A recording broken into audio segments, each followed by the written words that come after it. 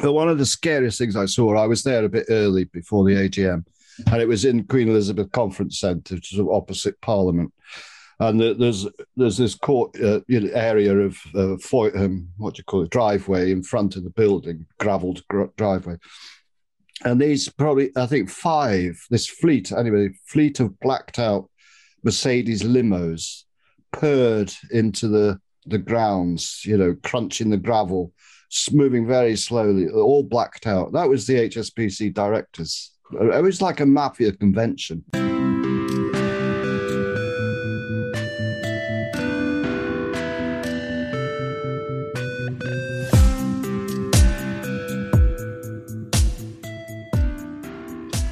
So, hello and welcome to another episode of Chatter. Today, I'm talking to Nicholas Wilson, otherwise known as Mr. Ethical.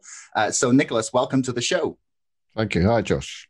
Nice to have you here. So before we start, I have to plug two things really quick. First of all, my book, Brexit, The Establishment Civil War, is available now to order on Amazon, bookshop.org, Waterstones, and hopefully people will even be able to go into stores and buy it soon. That'd be exciting. That would be better. That would be better, yeah.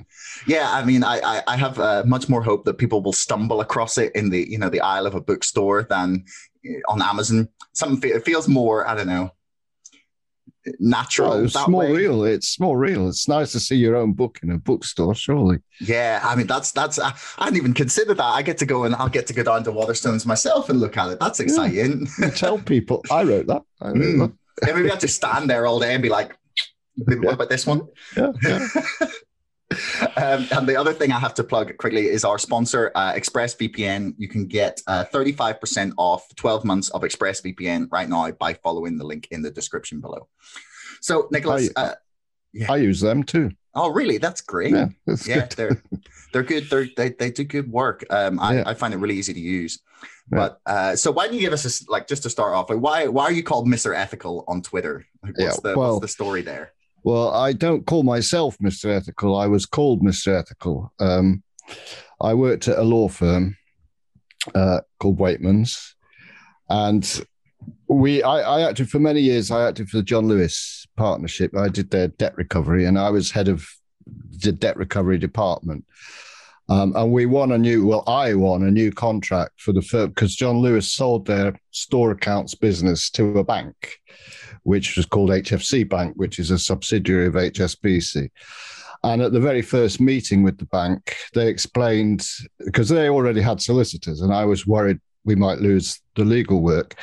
But they said, you can carry on doing the legal work so long as you do it on the same basis as our existing solicitors. And I asked their solicitor to explain what those contract terms were. And when he explained it, I said, that's illegal. You're not allowed to do that. But nobody took any notice of me, and my firm took on the work, and it blossomed. And but I refused to do it. I said it's illegal. You're not supposed to be doing it.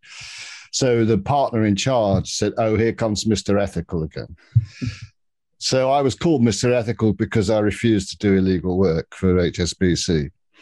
But it's a very long story. But in the end, I was off sick with stress for nearly a year. And all the goodwill broke down. They sent me to a psychiatrist, which is very common in whistleblower cases. They'd like to just get a report that says you're unstable or something. But he said exactly the opposite. And they sat on that report. I mean, this was my employment was at stake, and they sat on it for 3 months, even though he'd sent it to them on the day after my consultation with him. So I realized that all the goodwill was over. So I reported them to the Law Society because it was, they weren't going to change the contract. I knew it was millions and millions of pounds involved. So I reported them, and they immediately sacked me. But I just thought it was quite amusing to call myself Mr. Ethical, and and I've now got back 30 million from out of at least 200 million it should have been. But it's quite a nice feeling to use the name they gave me to get back at them, really. I mean, that's is it? It's like the first episode of Game of Thrones where Tyrion says to Jon, it's like, take their weapon, make it your armor, and they can never hurt you. So yeah, it's good. Yeah, well, in a way, it backfires because a lot of people on Twitter often say to, "Oh, you call that ethical, do you?" Go and find out why I'm called Mr. Ethical. But I can live with that. I mean, Twitter.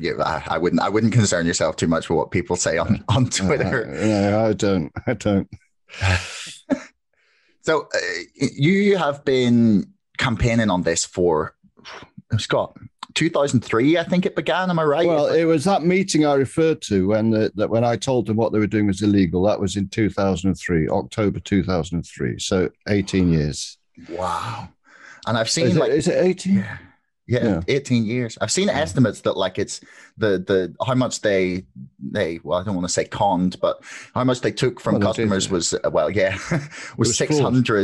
600 million pounds up to potentially I saw on your blog.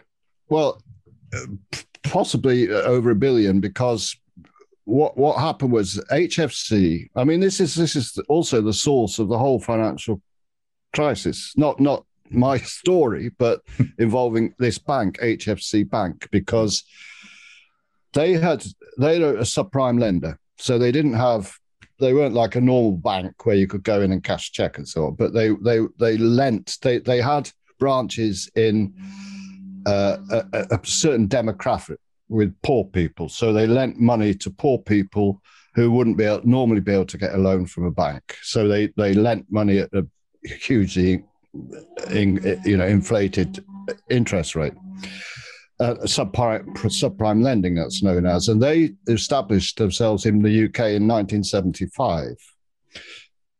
Now, HSBC purchased HFC Bank in about 2003, 2000. And it's an originally American bank. It's called Household Finance Corporation. And they were the biggest subprime lenders in America. And it was the HSBC purchase of HFC that legitimized subprime lending. All the other banks thought, oh, this is the way to go. And it was subprime lending. It was those toxic mortgages which brought down the world economy, because the banks were selling these packaged deals to each other, which were toxic and they were full of rubbish. And in fact, HSBC issued its first, this was the beginning of the financial crisis. Most people refer to the bank Paribas, BNP Paribas, freezing 2 accounts as the beginning of the financial crisis. It wasn't. It was an HSBC profit warning in February 2007, which was the beginning of the scare that set the ball in motion to crash the world economy. And it was HSBC purchase of HSBC. So when I saw the contract which HFC had with the other firm of solicitors besides my firm, it was obvious it was just something they'd imported from America, where what they were doing was, it's legal in America to charge contingency fees. That's what the problem was. But I had no reason to believe they haven't been doing it since 1975. So if you go back to 1975, then it will be over £1 billion that they've defrauded from people. Wow. I mean, that's sorry, awful. go on. I was just going to say, I've heard the charges and the contingency fees, the overdraft fees described as just like a poor tax. That it's stealing money from people who don't have it to pay bankers bonuses, basically. Well, the worst thing they did was, you see, contingency fees. Most people would say, well, that's not so bad. If the idea of contingency fee is the lawyer, say the lawyer sues for £1,000 and wins, the lawyer takes 20% of that £1,000, so £200 for the lawyer's fees, and gives the client £800. But that's not what they did. They added the lawyer's £200 onto the debt, so that they sue you for £1,200. In fact, it was 16.4%. So if you owed them £10,000, which was a fairly average amount, they would add £1,640 to your debt before the solicitors did any work.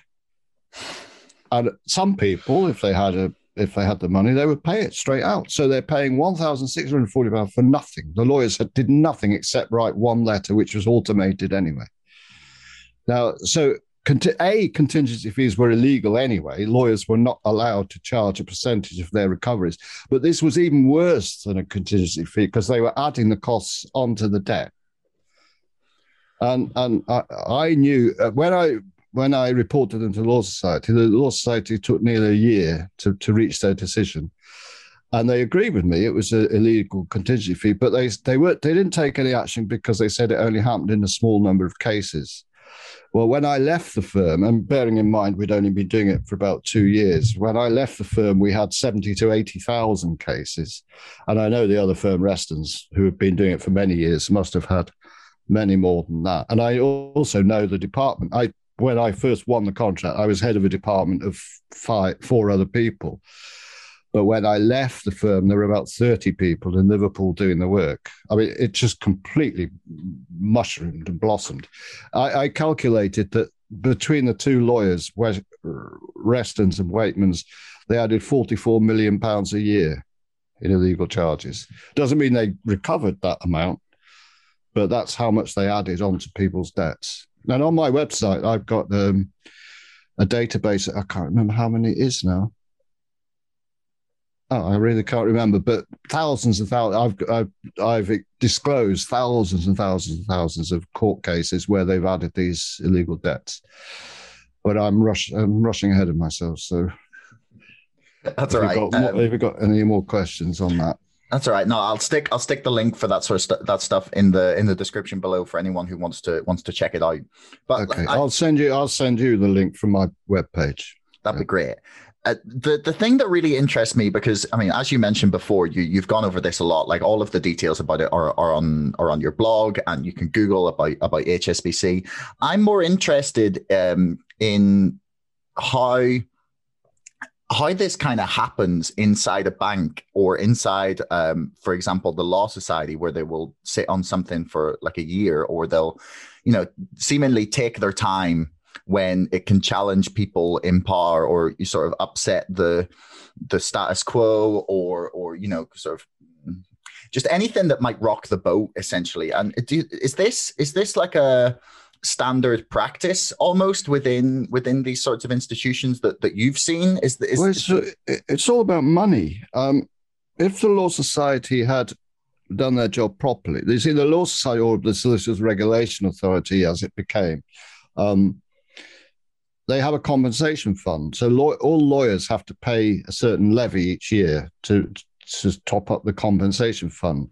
And the idea of the compensation fund is if a lawyer behaves unlawfully or in a wrong way, I mean, normally they're covered by indemnity insurance, but the insurance won't cover them if they're doing something illegal. So the idea is that the compensation fund will pay out. But this HSBC fraud thing would have wiped out the SRA's compensation fund. So they had to cover it up. They do it all the time. I mean, I've got another website, Corruption UK, and there's a blog on there about Eco House. It was a huge scam. It was a sort of a Ponzi scheme, investment in properties that never materialized. And the lawyers involved were promoting the scam. The money went through their offices. And the SRA found nothing wrong, because again, it would have wiped out their compensation fund. So they are completely corrupt, the SRA. Totally corrupt. So sorry, I'm going to say things like that. Yeah, no, it's all right. If you have me on, you're going to have to hear things like that. No, it's all right. Like, I mean, I'm not exactly like poorly versed in how corrupt the things can get. It's always just it's one of those things that when someone is saying it to you, it's more impactful than when you're reading something. Yeah. I don't know for what reason that is. I'd say it's probably because you're more likely to sort of take in the gravity of something if someone is telling you. Well, I'll give you an example of the kind of problems I've had. Is at the time I reported Waitmans to the SRA, the CEO of the SRA was a man called Anthony Townsend. Now, he claims later on in my story, he claims he wasn't involved in my complaint at all, but that has to be complete nonsense, because, as I said, if they had followed it through in the way they should have done, it would have wiped out their compensation fund. So of course he knew about it. But anyway, he left, and then he became the complaints commissioner, which is the person who investigates complaints against the FCA. And I had a complaint against the FCA because they're corrupt too. And it was Anthony Townsend who had to investigate my. So he was investigating a cover-up at the FCA of a cover-up he had also overseen at the SRA. This is this revolving door thing. They have the right people in the right places to it. And then there's a new thing called the British Banking Resolution Service, which is a new thing set up. It's meant to be a tribunal for small businesses if they've got problems with the bank. The chair of that new BBRS is a woman called Samantha Barras. She was the successor to Anthony Townsend. She was the CEO of the SRA after him. And then I followed up with a report against Waitmans to the SRA. I made a complaint against Restons, who were also doing this illegal contract. And the SRA found no evidence at all of Restons having done anything, even though HSBC have paid out £30 million now. The SRA found nothing wrong. Samantha Barras is now chair of the British Banking Resolution Service, who's going to adjudicate people's problems with the banks. It's a joke. It sounds like a joke. I'll give you another example of the revolving door. Twice I reported this fraud to City of London Police, and the head chief superintendent in charge of the economic crime unit. The City of London Police are supposed to investigate fraud. They are the main financial fraud police force in the country, and big cases go to them to investigate. And twice I reported this to David Manley, who was the chief superintendent at the economic crime unit, and twice he refused to take any action. In fact, the second time he was sarcastic. He said to me, "Oh, you're saying solicitors charging to recover debts is a fraud," which was not quite what I was reporting. Anyway, he very soon left City of London Police and went to work for HSBC. Oh, it sounds like a joke. It sounds like a really poorly written, like. Wait till we get on to Cameron. yeah.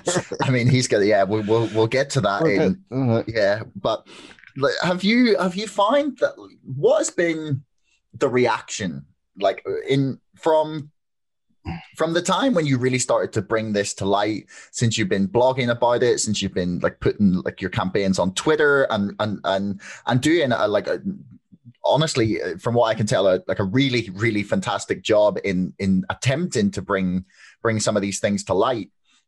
Have you seen like changes in attitudes? Have you seen journalists sit up and listen? Have you had people? Have you seen like laws, even just proposals to change things to stop this happening? Attempting is the right word. I mean, I know Andrew Feinstein, who's campaigner. He used to be an MP in South Africa, and he resigned because of corruption in South Africa, and he's now in the UK, and he's written a book called Shadow World, which is about corruption in the arms industry. And I know Andrew, and I've met him a few times, and one time I met him in London, and he said, "You're not taking on HSBC." I said, what do you mean? I was a bit indignant. He said, "You're taking on the establishment." And that is the case. No, the newspapers won't go near it. HSBC is a no-go area. People say, "Oh, that's not true. They report this." No, what they do is they'll report an FCA press release.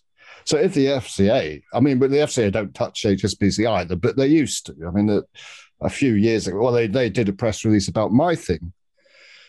The first press release was that HSBC have agreed to pay £4 million, which is out of 200 million plus, which it should have been. You see, where people say, "Oh, you're confused about your figures. You say £1 billion, then you say 200." What the reason for that is I'm being realistic and saying you can only really go back as far as when HSBC purchased HFC Bank. I can't go back to 1975, and I recognise there won't be records that far back, but there certainly will be from HSBC's involvement. So I've limited it. But it's at least £200 million because they were doing £44 million a year, and they were doing it between 2003 and 2010. Bearing in mind that the SRA agreed that what they were doing was illegal, and I also bear in mind I also only reported Waitmans, but I did tell them Restons were doing it too. But their adjudication was 2006. No, 2007 was when they agreed it was illegal. But the lawyers carried on doing it until 2010, when the Office of Fair Trading made an order telling the bank to stop doing it. But that order for the OFT was buried because of Cameron. Now, we'll come on to Cameron shortly, but so they were between 2003 and 2010, so 7 years at 44 million pounds. I mean, it would build up, so the first years wouldn't have been 44 million, and probably the last year was probably more than 40, but average 44 million pounds a year for 7 years. So that's how much money we're talking about. Do you think the public struggle to grasp figures like this? Because like when you're talking about 4 million and you're talking about 200 million, I feel like people hear the word million and just think a lot and don't kind of grasp the scale of what's going on here. I certainly don't think people understand billion. There's that way of understanding it is, if you count from 1 to 1 million, it would take 2.5 days or something. If you count from 1 to 1 billion, it would take 35 years. Wow. That is the difference. So, yeah, these are huge numbers. But, yeah, of course, people... And in terms of some of the other big banking scandals, this HSBC fraud thing is not that big. It's big for me. It's destroyed my life, but in monetary terms, it's not the biggest bank fraud by any means. Bernie Madoff, who's just died, I mean, his scam was much bigger. Yeah. So it's small fry, really. Yeah, I mean, it doesn't take long on Google to figure out that there's you could Google any name and link of like fraud or any bank fraud, and you'll get a whole bunch of results. But who was it? There was some organization, I think it was Transparency International. I think it was them who'd been going for 25 years, and they published a list of various corruptions around global corruptions that they had investigated over the 25 years of their existence. And I analyzed their list of 25 major corruptions that out of 80, HSBC were involved in 18 of them. So that's why you call them the world's dirtiest bank. That's why I call them the world's dirtiest bank. Well, you don't know about it in the UK because they've got all the UK media completely under their thumb. And people say, oh, that's ridiculous. But they actually said it in Parliament. Stuart Gulliver, the previous CEO of HSBC, said, yes, we stop advertising in the Telegraph when they produce damaging reports, because you're not going to bank with HSBC reading that stuff about it. He actually says that. I've got a film of it on my website. But journalists say to me, oh, advertising doesn't affect our editorial output. It's complete nonsense. Of course it does. There was an HSBC director who was the head of the BBC, Rona Fairhead, parachuted in by Cameron to save his arse from his involvement in this fraud, which we're going to go on to. Yeah, well, that seems like a nice place to transition to. So I'm just going to give people the vague overview of what's happening with Greensill. We'll get into more details, but I'll just read this little paragraph I found on Sky News, which is I think sums it up reasonably well. At least it says, Mr. Cameron approached a number of government ministers on behalf of Greensill Capital, a financial services firm he started working for in 2018. He was trying to secure Greensill access to a loan scheme called the COVID Corporate Finance Facility. The former Prime Minister wanted Greensill Capital to be able to issue loans using taxpayer cash through this scheme. And according to newspaper reports, Mr. Cameron stood to make millions of pounds through his share holdings in the firm. So I think Sky have done a reasonable job, at least in giving us a nice little opening to what's going on with Greensill, at least there. Yeah. People say that this government is the most corrupt government we've had. I disagree. I think Cameron's far more corrupt. Johnson's a bumbling fool, and we all know about his corruption. Yeah, he's blatant because he doesn't try to hide it. He's just clumsy. Cameron was much more subtle and much more invidious. I mean, after all, he brought in the referendum for Brexit, and then buggered off after the result went the wrong way. I referred to earlier on the OFT order. What happened was in November 2010, Cameron made Stephen Green, the chair of HSBC, made him a lord and brought him into government as a trade minister. But this OFT order against HSBC, was published in November 2010. So, but that wouldn't have done, would it, to make the chair of the bank a lord at the same time as the Office of Fair Trading was issuing an order against the bank telling them to stop adding illegal charges. So what they did, the actual press release from the Office of Fair Trading was a press release about the Office of Fair Trading had clamped down on banks using charging orders oppressively. Now, a charging order is if you owe the bank money, the bank put a charge on your property. And the banks were doing it for small amounts of money, like £500 or something. And the OFT said, you've got to stop using this oppressively for small amounts of money. That's what the press release was about. And then at the bottom of the press release, there were these PDF documents, like in footnotes. They're PDF. And one of the PDF documents, in fact, there were two, well, there were four, but one of them was an order to HFC telling them to stop adding these illegal charges to accounts. Nothing to do with charging orders. And there was also exactly the same order to American Express. So American Express were doing it too. But I have obviously no inside knowledge of the American Express procedure, although I have recovered some money for people from American Express for doing exactly the same thing. They were probably doing it on a huge scale as well. In fact, I think this is a much bigger scandal than PPI. But because it's HSBC, the press don't go there. So where was I? Yeah, so coming back to Cameron. So that I can't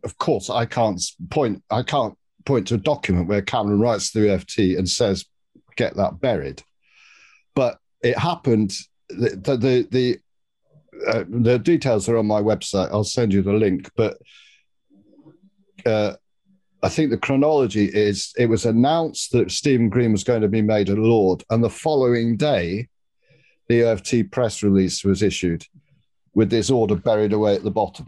So they'd done their job. They had made an order against the bank and they'd released it, but nobody found it. I found it because I'm investigating these things, but the press didn't pick it up. Nobody found it. I mean, and it was a red letter day for me because bearing in mind, I've been campaigning about this since 2003. And 7 years later, the OFT makes an order telling him to stop doing it. So that rather vindicates my position that what they were doing was illegal. Yeah. And the order from the OFT said you must not add these charges unless and until you change your terms and conditions, which allow you to do it, meaning their terms and conditions didn't allow them to do it. Yeah, so, it's pretty stunning sometimes. You like again, like I said, it's one thing to read and sort of understand that there's a lot of corruption, but then to hear it is quite shocking. I think to me, it really speaks to the thing that I always get, and I'm sure you've probably run into this as well, is like anytime I'm trying to raise, it doesn't even have to be like specifically something to do with HSBC or banking, but something in finance is normally pretty good for this. But people's reaction always seems to be like, oh, well, they'd never get away with this, or, oh, well, there'd be newspapers reporting on it, or, oh, this would be big news, or this would be front page headlines, or, they'd get prosecuted for X, Y, and Z. And the reality is that there's this establishment class that is very happy to kind of cover for each other. And the revolving door between institutions in government, in the City of London, in regulators is really not helpful in attempting for anyone like yourself trying to just you're not even like maliciously attempting to take down someone. You're just trying to have the law applied. Yeah, I'm just trying to get the money back for people that had it stolen from them. But the problem is, Josh, it's not just at that level. I'm virtually a recluse because I moved to Hastings after I was sacked. We went to mediation and they agreed to pay me a substantial amount of money, but I moved out of London to halve my mortgage and have a cheaper life. And I wanted to because I write music and I wanted to come here. And at the time I was writing music with The Guardian and I had an income. And so I moved to Hastings. But, after a while, people say, I meet people socially and I'd say to them, well, I'm also campaigning about a massive multi-million-pound fraud by HSBC. And people look at each other because they think, well, we haven't read about that. Of course, I haven't read about it. Yeah. The chairman of the BBC is an HSBC director. You don't hear about these things. No. HSBC, The Guardian is the biggest recipient of HSBC advertising money of all the online newspapers. Really? The Guardian, yeah. The Guardian have sponsored articles. The BBC have sponsored. BBC do adverts for HSBC. They're the commercial arm of the BBC. They do adverts, and they have sponsored content on BBC. What's it called? World Service. World Service. Yeah. Yeah.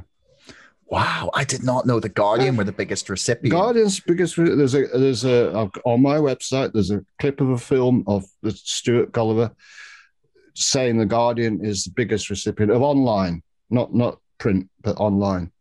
Yep.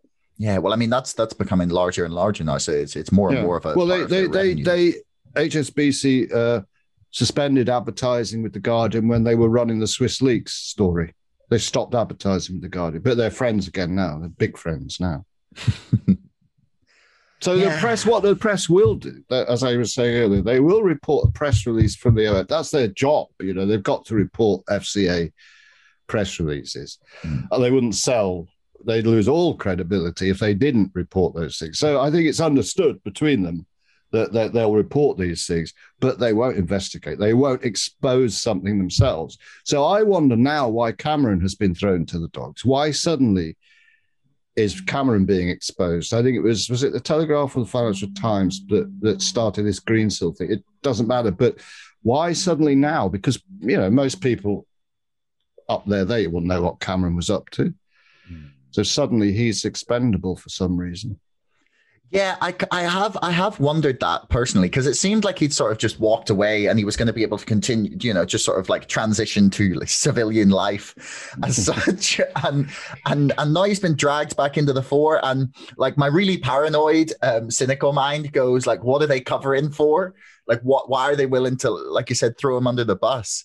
And do you think there will be actual substantive examination, investigation, prosecution of this case? I don't think there'll be any prosecutions, no. And I think the government inquiry will be another whitewash. I mean, it's widely been reported the guy Nigel Boardman, who's the lawyer. I mean, he acted for Carillion. Now, there's another interesting connection there. Actually, he acted for Carillion prior to them going out of business. I don't think Carillion actually used Greensill services, but they certainly did use what's called supply chain finance, which is a very dodgy area of finance. One of the biggest banks actually involved in that, of course, is HSBC. But in July 2017, I think it was, Carillion issued a profit warning, which means, that they've got their finances are in a precarious situation. And at the end of July 2017, it was announced that the UK Export Finance, which is a government body to promote trade overseas, had guaranteed to Carillion an HSBC loan of $200 million in the month that they were issuing a profit warning. So people knew that Carillion was in trouble, but the government backed an HSBC loan to them. It's almost like laundering money straight to HSBC. Taxpayers' money. It's if Carillion failed to pay back HSBC, then the taxpayer will pay it. So it's almost like money laundering straight to HSBC. Now, this Nigel Boardman, he was acting for Carillion certainly up until May that year. So those negotiations with the export finance must have been going on, prior to July. These things don't just happen overnight. So he must have been involved in those negotiations. But anyway, the point is, he's a non-executive director at the Business Institute, the business department, BEIS, can never remember what it stands for, Business Enterprise, whatever it's called. He's a non-executive director, so he's employed by the government anyway. So he's the son of a Tory lord. I mean, it'll be a whitewash. So will the Treasury. I mean, the Treasury have announced an inquiry too, but they're only looking for what lessons can be learned. So no action will be taken against Cameron. But I think I'm sure they'll learn their lesson and be more secretive about it next time. Well, that's what I'm saying. I mean, but why are they going for Cameron? Because, 5-6 years ago, he wouldn't have been exposed, especially if it was connected with HSBC. Now, let's go back to Cameron and HSBC. After the Lord Green was put into government, and I mean, incidentally, after it was 2000, let's go back. That was 2010. Stephen Green was made a Lord.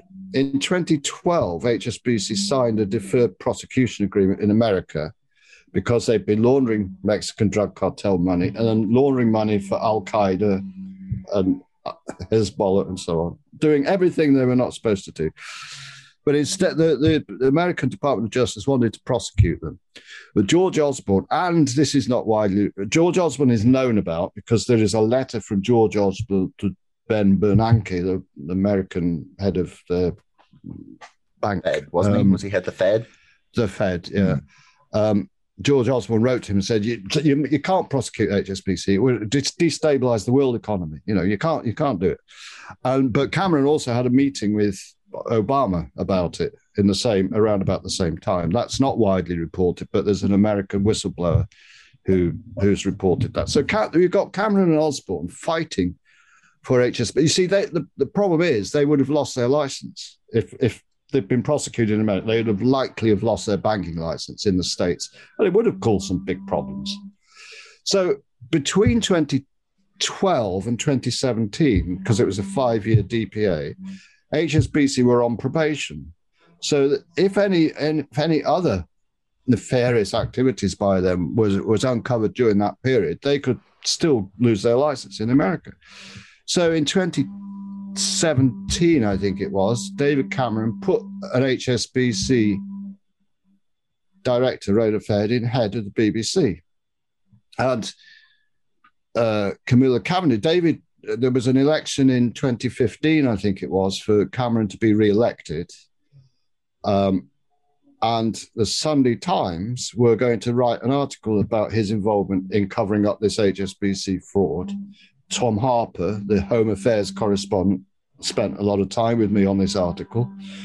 And the day before it was going to be a big spread in the Sunday Times. The day before, I sent him an email just to confirm that it would be in, so I knew whether to go buy the paper the next day. He just said, no, sorry.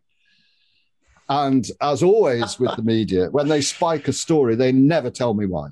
Mm-hmm. They never tell me.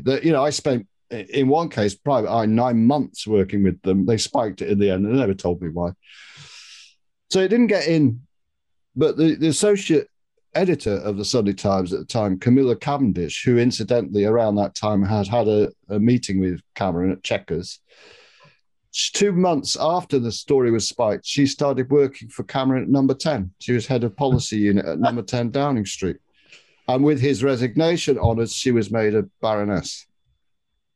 So she killed this story, which would have stopped him. I mean, he probably would not have got elected again if his involvement in the covering up the HSBC fraud was exposed. So she killed that story. He went on to be elected. Then we all know what happened then. We have Brexit and so on and so on. Now, that's just another example of, so many people who have covered up this story have been rewarded. The year that Rona Fairhead was put into the BBC, there was another director at HSBC called Jonathan Evans, and he was the ex-director general of MI5. He left the Secret Services and went straight to work for BBC, just like the police. Hogan Howe, who's in the paper connected with Greensill, when he left to Metropolitan Police. He went to work for HSBC.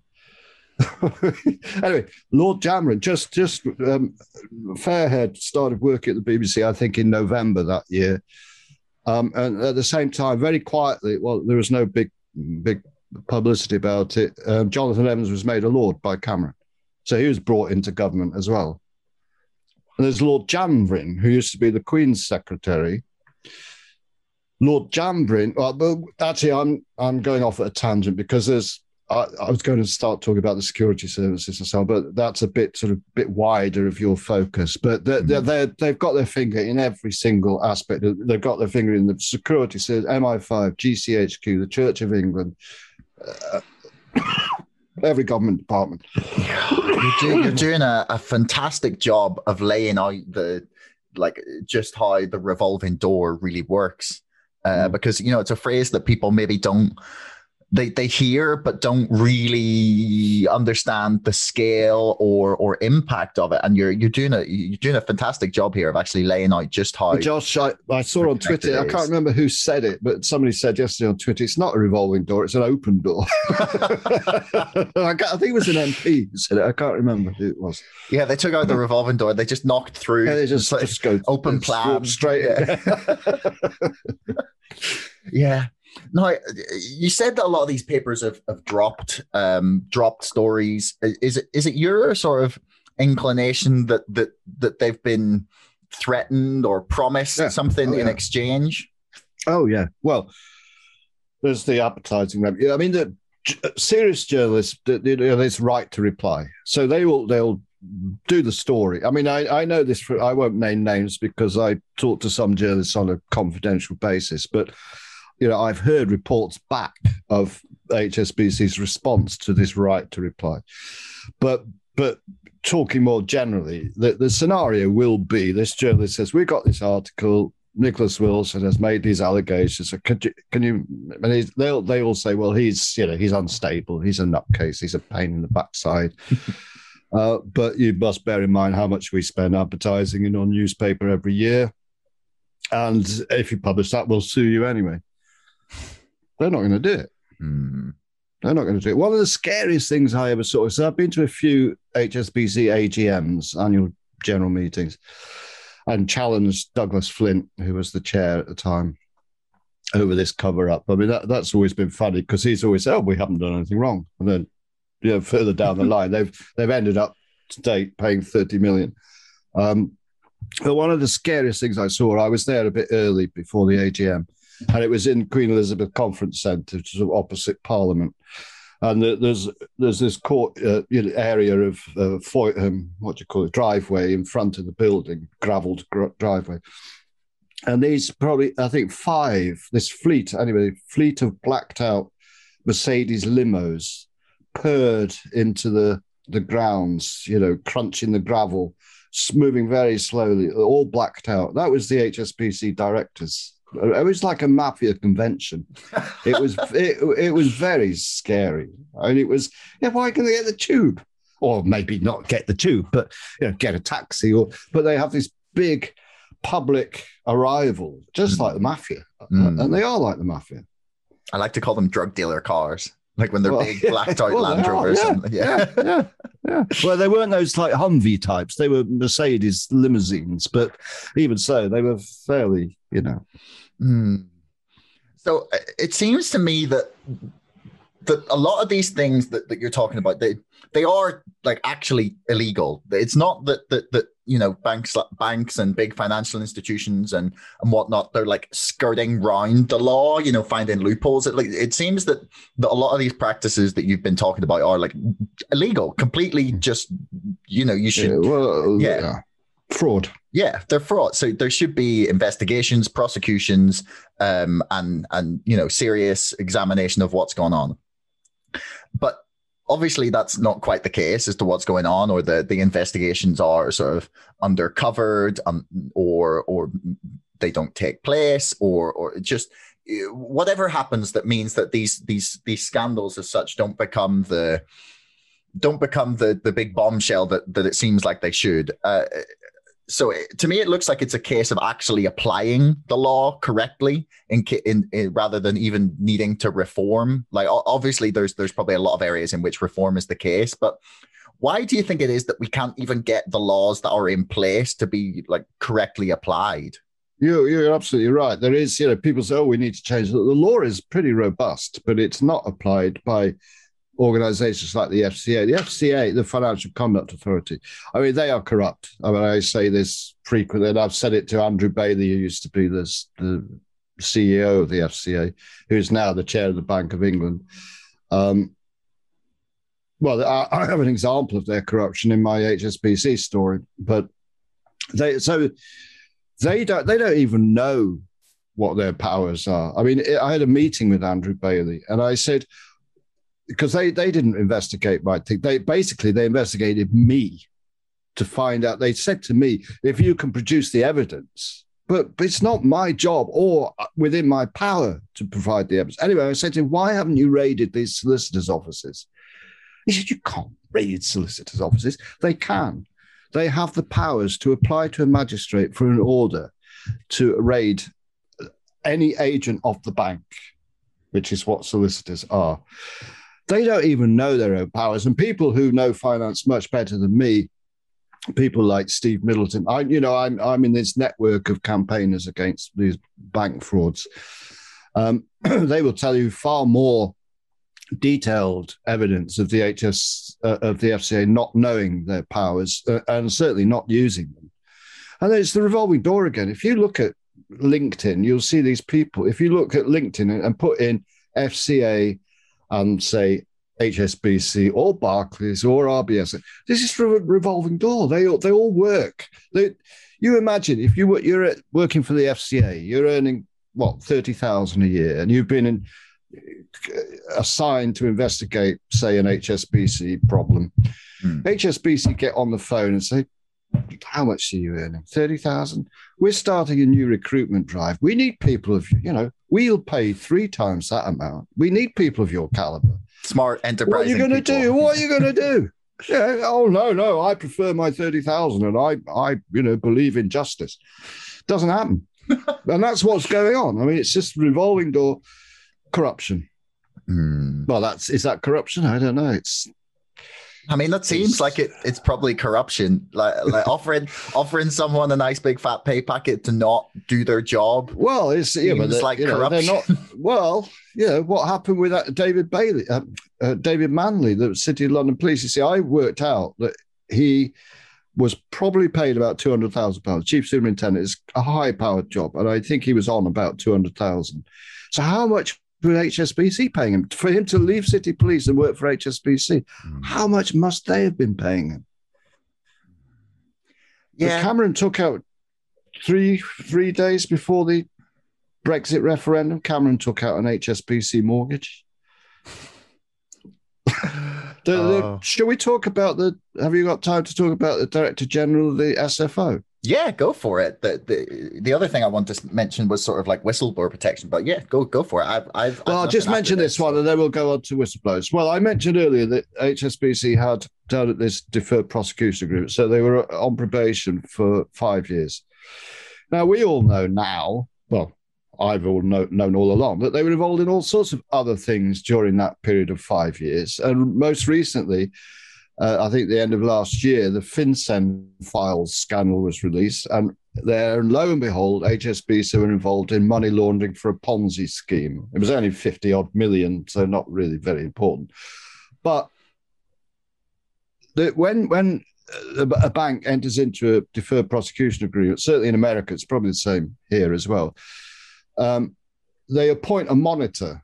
A monitor is appointed to check that they are complying with the requirements of the court order. Incidentally, the bank are allowed to choose their own monitor. I mean, they have a choice of 3, but so HSBC chose a company called Exeger, who incidentally were paid £200 million a year to monitor the bank.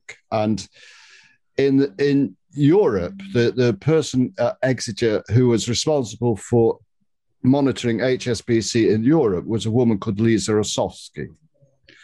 Lisa Osowski she has an HSBC mortgage on a £3 million flat in London. I don't know how much the mortgage is, but that's what the flat is worth.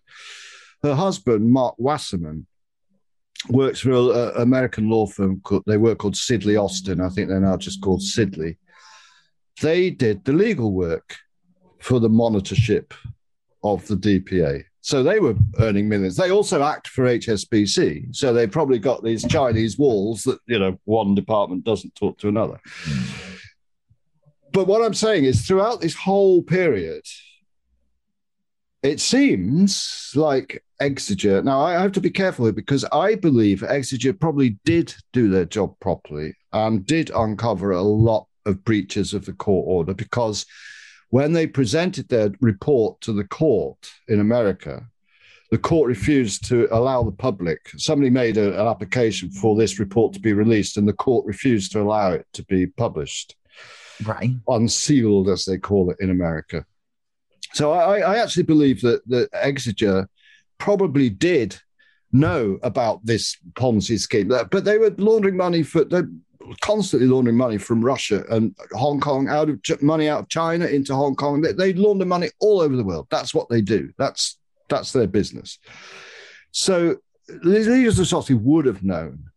But the point I'm making is HSBC were released from their DPA in December. I'm going to make up the dates here because I can't remember them exactly, but suppose 16th of December, 2017, they were released from their DPA. 17th of December, 2017, the Serious Fraud Office advertised for a new Director General. The person who got the job, Lisa Osowski, who was the monitor of HSBC in Europe, who presumably knew about all their criminality but kept her mouth shut. She started quite late in the job after having been appointed. It took a while. The reason that is the CPS in this country was prosecuting a partner of her husband's law firm for tax evasion in connection with an HSBC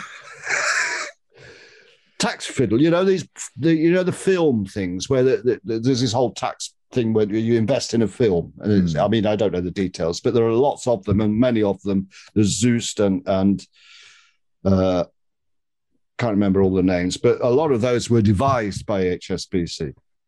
So this HSBC devised tax fiddle, one of the partners of her law firm was being prosecuted. But suddenly the CPS dropped the investigation, the prosecution. That's lucky. That was lucky. So just after that, she started working at the SFO. Now, my theory, I can't prove it, but my theory is that she was bribed with that job to keep her mouth shut. She's got so much dirt on HSBC.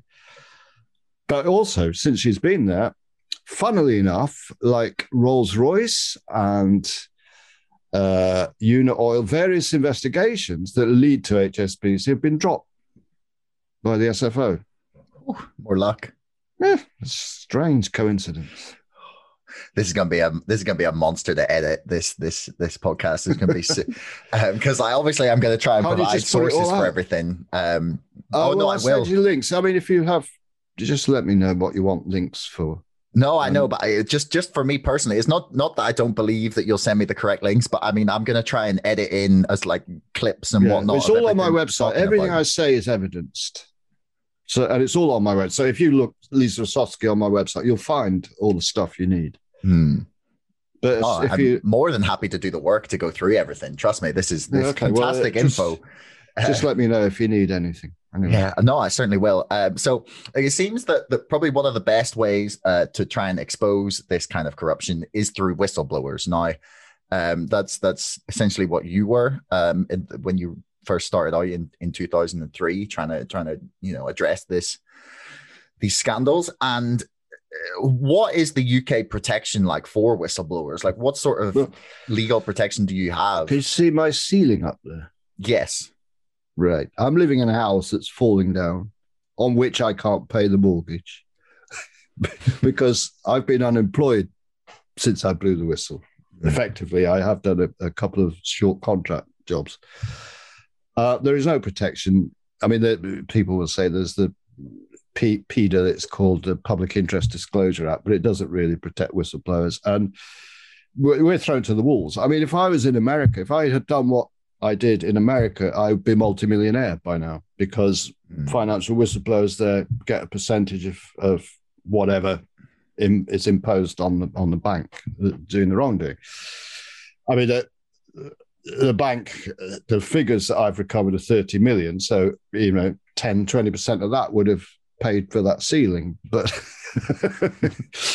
but if it was in America, they would have been much more thorough, and it would have been over 200 million pounds, and I would have cleaned up. But this country, you are a pariah if you blow the whistle. There are hardly any legal whistleblowers or bank whistleblowers, because A, you never work in that industry again, ever. B, they'll make your life hell. In fact, my public position on whistleblowing in financial situations, not in hospitals or building sites or whatever, if it's purely financial, my advice is don't do it, because they will destroy you. My advice is leave the job, go somewhere else, get another job somewhere else, and keep your mouth shut, because they will utterly destroy you, as they have me. And I have my moments of paranoia, but generally I'm not paranoid. It's just, this week I've had a letter from the DWP. My mortgage is part paid. I'm on benefits, and my mortgage is part paid by the DWP, but it's a loan on my property, which adds interest. But I've just had a letter from them this week saying they're reducing the amount of their mortgage support by £57 a month, which means I've now got to find another £57 a month. I've already got a repossession order on this house. Well, I should say suspended repossession hearings. They haven't got the order yet, but they could, if I miss £10 on my mortgage, they can go back to court and ask for a repossession order. That is the stress I've been living under for many, many years. So in this country, whistleblowers, and you ask, any other whistleblower, the same, that it will, I'm not the only one, it ruins your life and your health and your marriage in many cases. Your home exists. Some people kill themselves, and I've often thought that might be the way out. It's hell. Yeah, that's heavy to hear. It's and that's awful. Like, for me, whistleblowers should be probably held up as the people that are attempting to, like, they're often like I wouldn't say virtuous, but like their actions are coming from a desire to pursue truth reasons. And justice. But, most people just, I was naive. I believed if I blew the whistle on this, it would stop happening. I would be rewarded, and I'd go on to get a much better job. Exactly the opposite happened. It was covered up. They carried on doing it, and I was thrown to the wolves. And that's very common. Too common. Well, I guess that feels like a good note on which to wrap things up. It's too common. Hopefully we can remedy that in the future. Well, I'm writing a book. At the moment, that letter from the DWP has been a bit of a kick up the backside. I've got to do something to try and survive. I'm determined not to lose this house. It's a small house, and it needs a lot of work doing on it. But it's on the edge of a cliff overlook. I can see the sea from my office here. It's nice. On a cliff overlooking the sea, and I can hear it. It's almost a stone's throw distance to the sea here. I'm determined not to lose this house, because then they win. They earn millions from this fraud, and I recovered, nothing. I just lost everything. But I'm determined not to. I'm leaving this house feet first. I'm not determined not to lose this house. So I've got to get my book written, because I'm 64. I'll never get another job. So. Well, folks, the link for Nicholas's PayPal and blog and everything will be in the link below if anyone feels they would like to contribute. well, you got to say it, or else people, Yeah. Thanks, Josh. Not a problem. Everyone check out the blog. I will link absolutely everything that we have discussed as in the description. And I guess there's all we can do is try and spread the word, and hopefully enough people will become outraged about this. That's all we can do. So thanks for helping me understand, man. It's been a pleasure. Thanks so much for listening. If you enjoyed the show, please subscribe, follow me on Twitter, or sign up to our mailing list. Thanks a lot to our sponsor, ExpressVPN, the #1 most trusted VPN. Get lightning fast connectivity with servers in 160 locations across 94 countries. Keep your browsing privacy safe with ExpressVPN and get a 35% discount on 12 months of ExpressVPN when you follow the link in the description below. Don't forget my book is now out and available to order on Amazon and on bookshop.org. That's Brexit, the Establishment Civil War. And most importantly, thanks for listening. We'll see you next time.